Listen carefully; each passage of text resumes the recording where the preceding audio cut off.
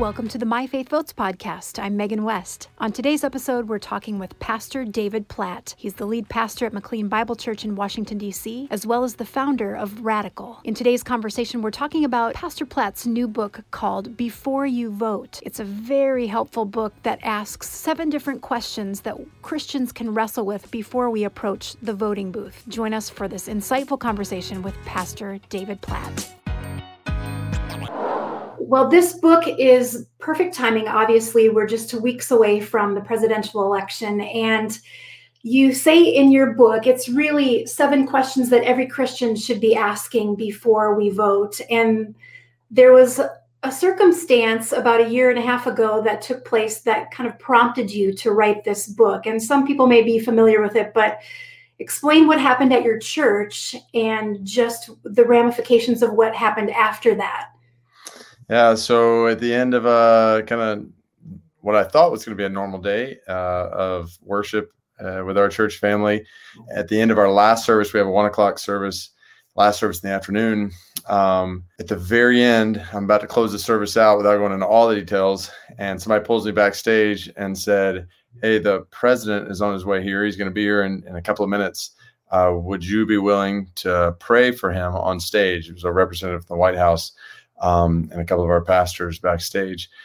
So I said, yes. I mean, all kinds of thoughts went through my mind. We do everything we can as a church in Metro Washington, D.C. to make sure it's clear that our unity is around Jesus, not around political party or candidate, but around the gospel. And so, but 1 Timothy 2, 1-6 is really clear about praying for leaders of our government. And so I said yes. Long story short, prayed for the president that day on stage. And in the aftermath of that, a lot of different things started flying back and forth on social media. And I was really concerned for our church family to know, all right, here's what happened. Here's why I decided to do that. And just explain what had happened. So I wrote something to our church family to explain just what had happened, and posted that the next morning. Well, that led to a real social media firestorm, because then people were saying I had apologized for praying for the president, which I had not done. Other people saying that I endorsed everything the president says or does, which I don't do. So all that to say, in the end, and we walked through that week as a church and the following Sunday, and it was really awesome just to see the way the gospel united us together. And we were reminded that it's Jesus who brings us together as a church. But as I looked at the church culture around me, us in this country, I just couldn't help but to conclude that we're pretty sick. And by that, I mean this toxic political climate that characterizes our country. The church is not immune to it. And just different people were going back and forth, not just to me, but each other on different thoughts. And I thought, we just have a lot of room to grow in guarding our unity together in the gospel and in Christ, even as we have some different views on political positions, political candidates, parties. And so as we were approaching this election season, I was just burdened to, one, I want to help the people I pastor glorify God with everything they do, whatever you do, whatever you eat or drink, do it all to the glory of God, 1 Corinthians 10:31.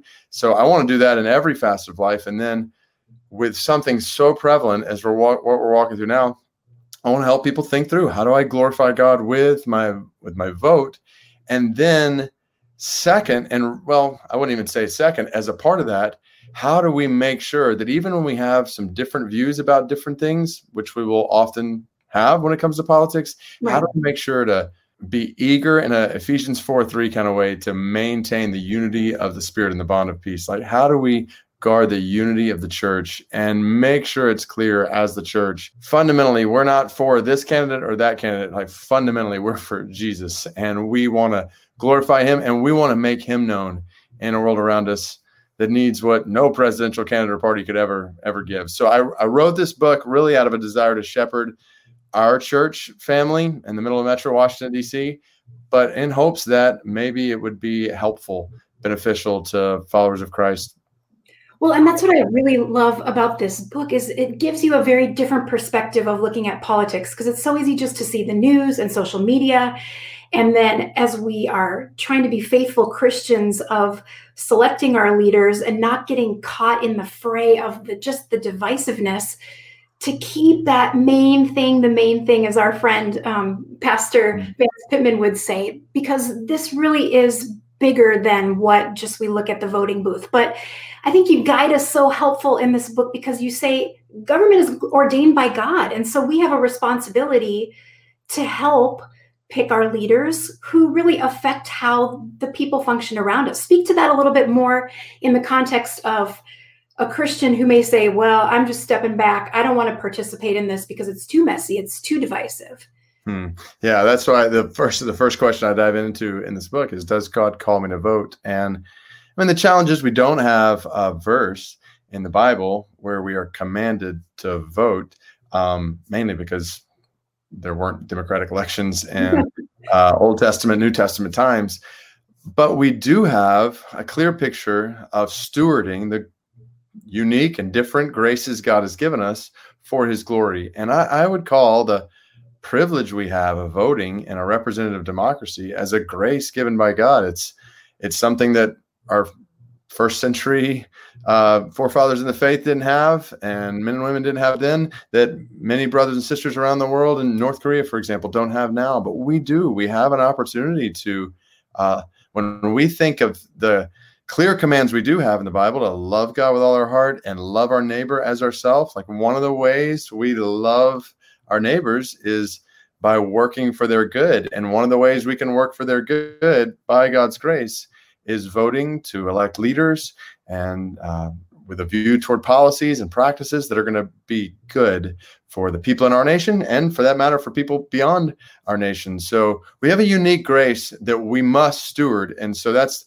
whole first chapter of this book, is trying to encourage people to think through, okay, then how are you going to steward this grace that you've been given from God?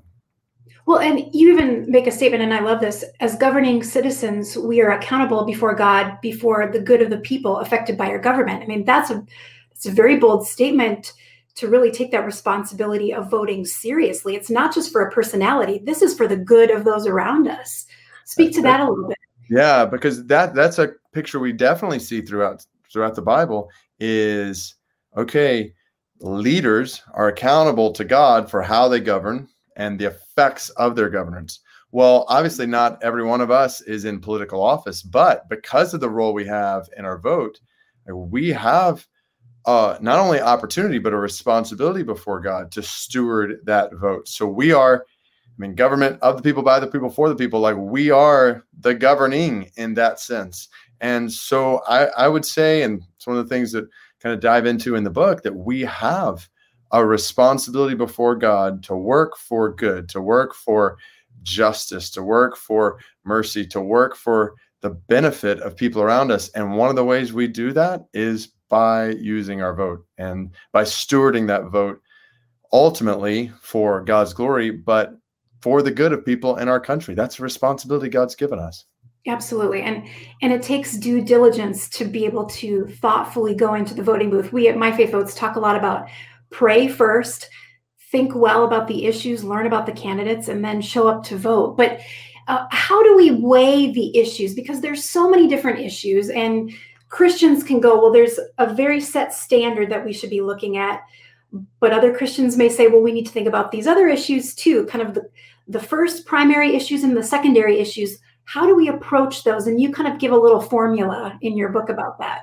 Yeah, that's one of the big questions. And I love the way you even phrase that, because I think one of the important things we need to acknowledge is that different Christians who believe the Bible are going to weigh different issues differently. And so one of the things to walk through in the book is, in any election, there are tons of different issues, particularly a presidential election. There are so many different issues on the table. And to your point, what you all say at My Faith Votes, so let's look at all those issues from an informed perspective, and informed primarily from God's word. Mm-hmm. We want God's word to drive the way we think about these things, and then to put on the table, okay, how do I think we can best honor God and his word in these different ways, knowing like any political candidate, any political party in this world is going to be imperfect,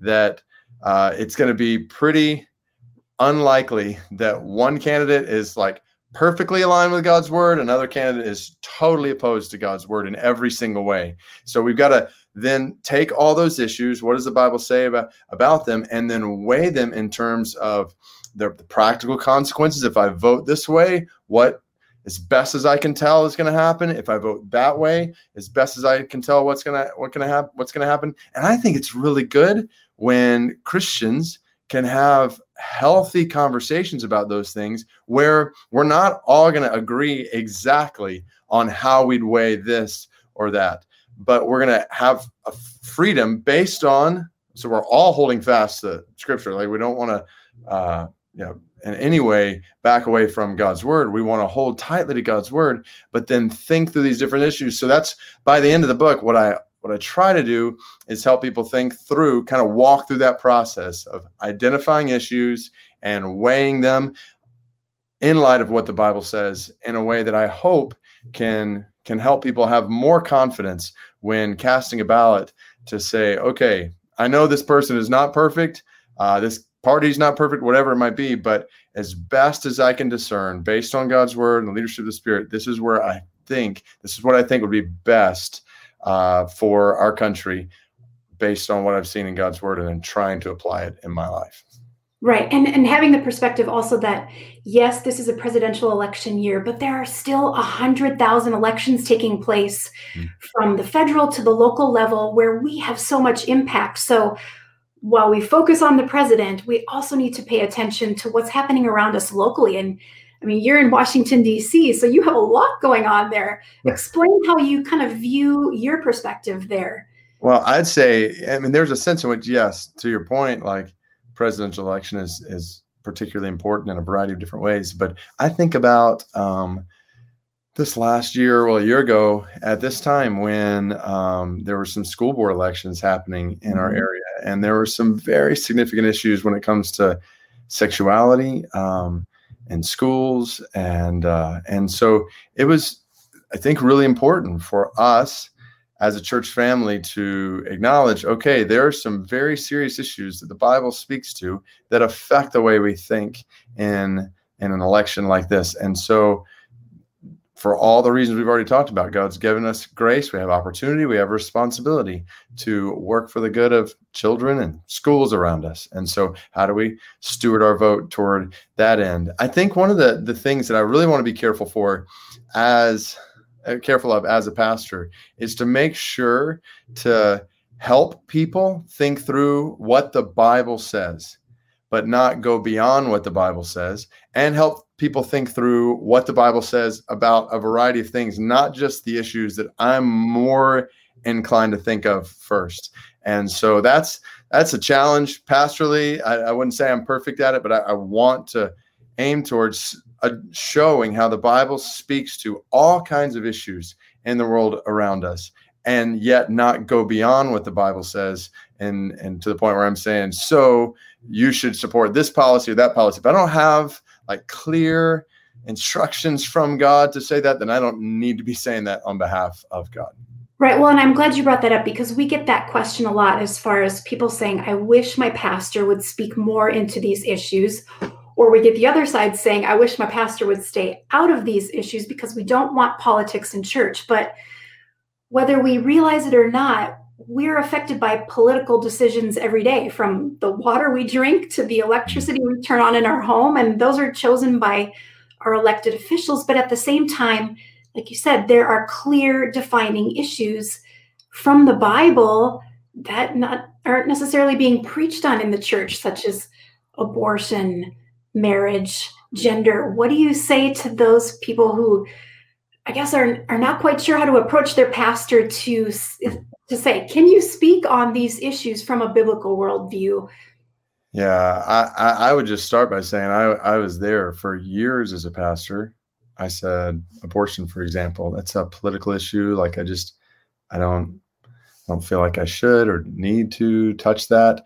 And I was just convicted, basically studying to preach Psalm 139. Wait a second. This is not far before this is a political issue. This is a biblical issue. Like, God has spoken to this clearly in his word. And I just had to repent of my lack of faithfulness to proclaim his word on such a significant issue that's affecting the lives of so many people, children being formed in God's image. So that's one example. Marriage, as you mentioned, would be a similar example. Like, God has spoken clearly on that. That's a biblical issue far before it's a political issue. And there are other issues like that. I think about, well, here's another example. I use this in the book, where the Bible clearly speaks about, all throughout the Old Testament specifically, God speaking to his people about care for the sojourner, which could be like looked at basically like we think of immigrant today. So God cares for the sojourner. That's in his word. So I want to be clear on that. However, the Bible doesn't say, okay, so then this should be the immigration policy for the United States, and this should be how many citizens should be allowed in, from all kinds of questions that are very much a part of the complex political debate in our country right now. So I don't have authority to speak to those things. I have authority, though, to say, as a pastor, the Bible says God cares for the sojourner. And so how does that play out in our lives as the church? And then let's let that affect the way we then think about these political issues, knowing we're going to come down on different pages. So that's where my encouragement would be, especially so somebody who's in a church and would, well, either way, would like their pastor to speak more on some of these things or would like their pastor to speak less. I would encourage you to think, okay, is my pastor saying what's in the Bible? And if he's saying more than what's in the Bible, then maybe, obviously this is dependent on level of relationship you have with a pastor, but maybe to say, hey, can we like focus on what's clear in God's word?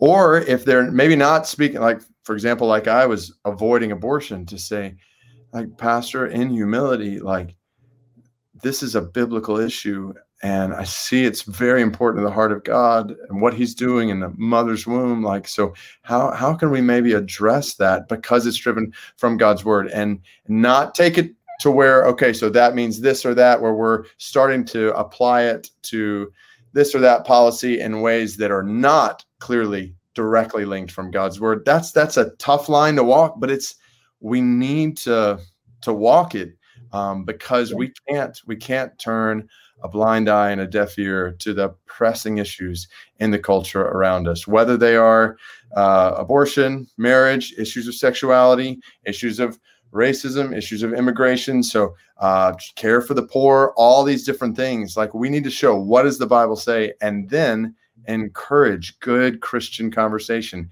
even in our churches where people are going to agree to disagree on how to put God's word into practice. Absolutely. Well, you've got 7 questions that are so helpful to work through as we approach the election in just a few weeks. And any advice for those watching, just who are struggling, maybe even to go, I just don't know, I'm just going to pray about the elections, I'm not going to show up and vote. What advice would you give to them? I would encourage you, yes, pray, for sure, pray. That's one of the things we're actually releasing, like a 31-day, month-long prayer guide along with the book that's coming out, just to encourage. Like, that's without question the great need we have during these days. It's just the greatest need we have is the mercy from God. And so to seek him. So yes, pray. And then realize much of what we talked about, like, God has given us by his grace opportunity and responsibility to steward a vote. So how can you best steward your vote? Like, that's where I don't think I walked through in the first chapter of this book how, okay, there's not a clear command where I would say you have to vote because it says it in this verse. But I do think, with the grace and belief, based on all the Bible teaches, with the grace we've been given, that we can't be lazy with this grace and just sit back and soak it in. And when we have an opportunity to work to affect the good of people around us through our vote, then how can we best steward that vote? And how can we think through? So it's challenging to think through all these issues and to think, okay, I want to make an informed, wise decision that glorifies God. And I'm just convinced that every single follower of Christ can come to that point with a clear conscience before God, not knowing, like in an imperfect, sinful world where there's always going to be, this is one of the things I walk through in the book, there's going to be compromises, competing injustices, but there is a way. That's what I say in the very beginning. My hope is that by the end of this book, that people would be able to, when they cast a ballot, to do so with deeper love for Jesus and trust in Jesus than we've ever had, with a countercultural unity in the church where we have not divided from other brothers and sisters in ways that God has not called us to divide from one another, and with a clear conscience before God that says, I'm going to vote this way. I pray to your glory. And I think be able to walk away from that ballot box or having sent it in or whatever it might be, saying, okay, I'm stewarding God's grace for God's glory. Amen. Absolutely. Well, we talk a lot about Galatians 6:10 at My Faith Votes. It says, as we have opportunity, let us do good to those. And so we frequently say, do good, go vote, just to think about it differently. And like you said, keep the bigger picture, that this really, we need to walk away glorifying God and not getting caught in the weeds of the divisiveness of what's around us. But prayer, it's the most important thing. Would you close our time in prayer and just praying for our country, praying for Christians as they wrestle with these big issues as they show up at the voting booth? Yeah, I would absolutely love to do that. God, I pray. So many different things come to my mind. I pray for every single person listening right now. I want to pray those things that I set out to write this book for, but just for even them right now, I pray that they would increase in their love for you during these days, their trust in you. We are so thankful that our trust is not in the candidates put before us or the parties around us. Our trust is not even in the future of this country. We're citizens of heaven, and we praise you as the one we have put all our trust and all our hope in. I just pray that you would draw us during these days in a deeper trust and love for you, deeper love for one another in the church. God, I pray for unity around Jesus and his word in your church, that you would help us to maintain the unity that you've bought for us, you've made possible for us, Jesus, in a very divisive political climate. And that you would help every single person listening right now, and myself, Megan, help us to glorify you with our vote. Help us to glorify you with the way we steward this grace you've given us. And God, we pray for our country. We pray for hearts that are softened toward you and your word. And we pray that more than anything else, even during these days, we're talking a lot about politics, may Jesus and the gospel be first on our lips. And may you draw people to eternal life through Jesus, through our lives during these days. Help us to see that as infinitely more important. And God, we pray for the spread of your gospel in our country far more than anything else during these days. We love you, God. We praise you as our King. And we pray these things in Jesus' name. Amen. Amen. Well, the book is called Before You Vote. You can find it on radical.net. You can find it on Amazon, any booksellers. I highly, highly recommend it, especially the last 2 paragraphs of the book. I'm not going to read it because I don't want to give it away, but it just gives great perspective on the book. So Pastor Platt, thank you. We'll be praying for you. We'll be praying for the country. Thanks, Megan. And thank you for all you guys are doing. Just really, really appreciate it. Well, we appreciate you, and we just love that you're a friend of My Faith Votes. So thank you so much. Thanks for listening. We hope you enjoyed our conversation with Pastor David Platt. For more information on his book, Before You Vote, check out radical.net or visit any online bookstore. For more information about My Faith Votes, visit myfaithvotes.org today.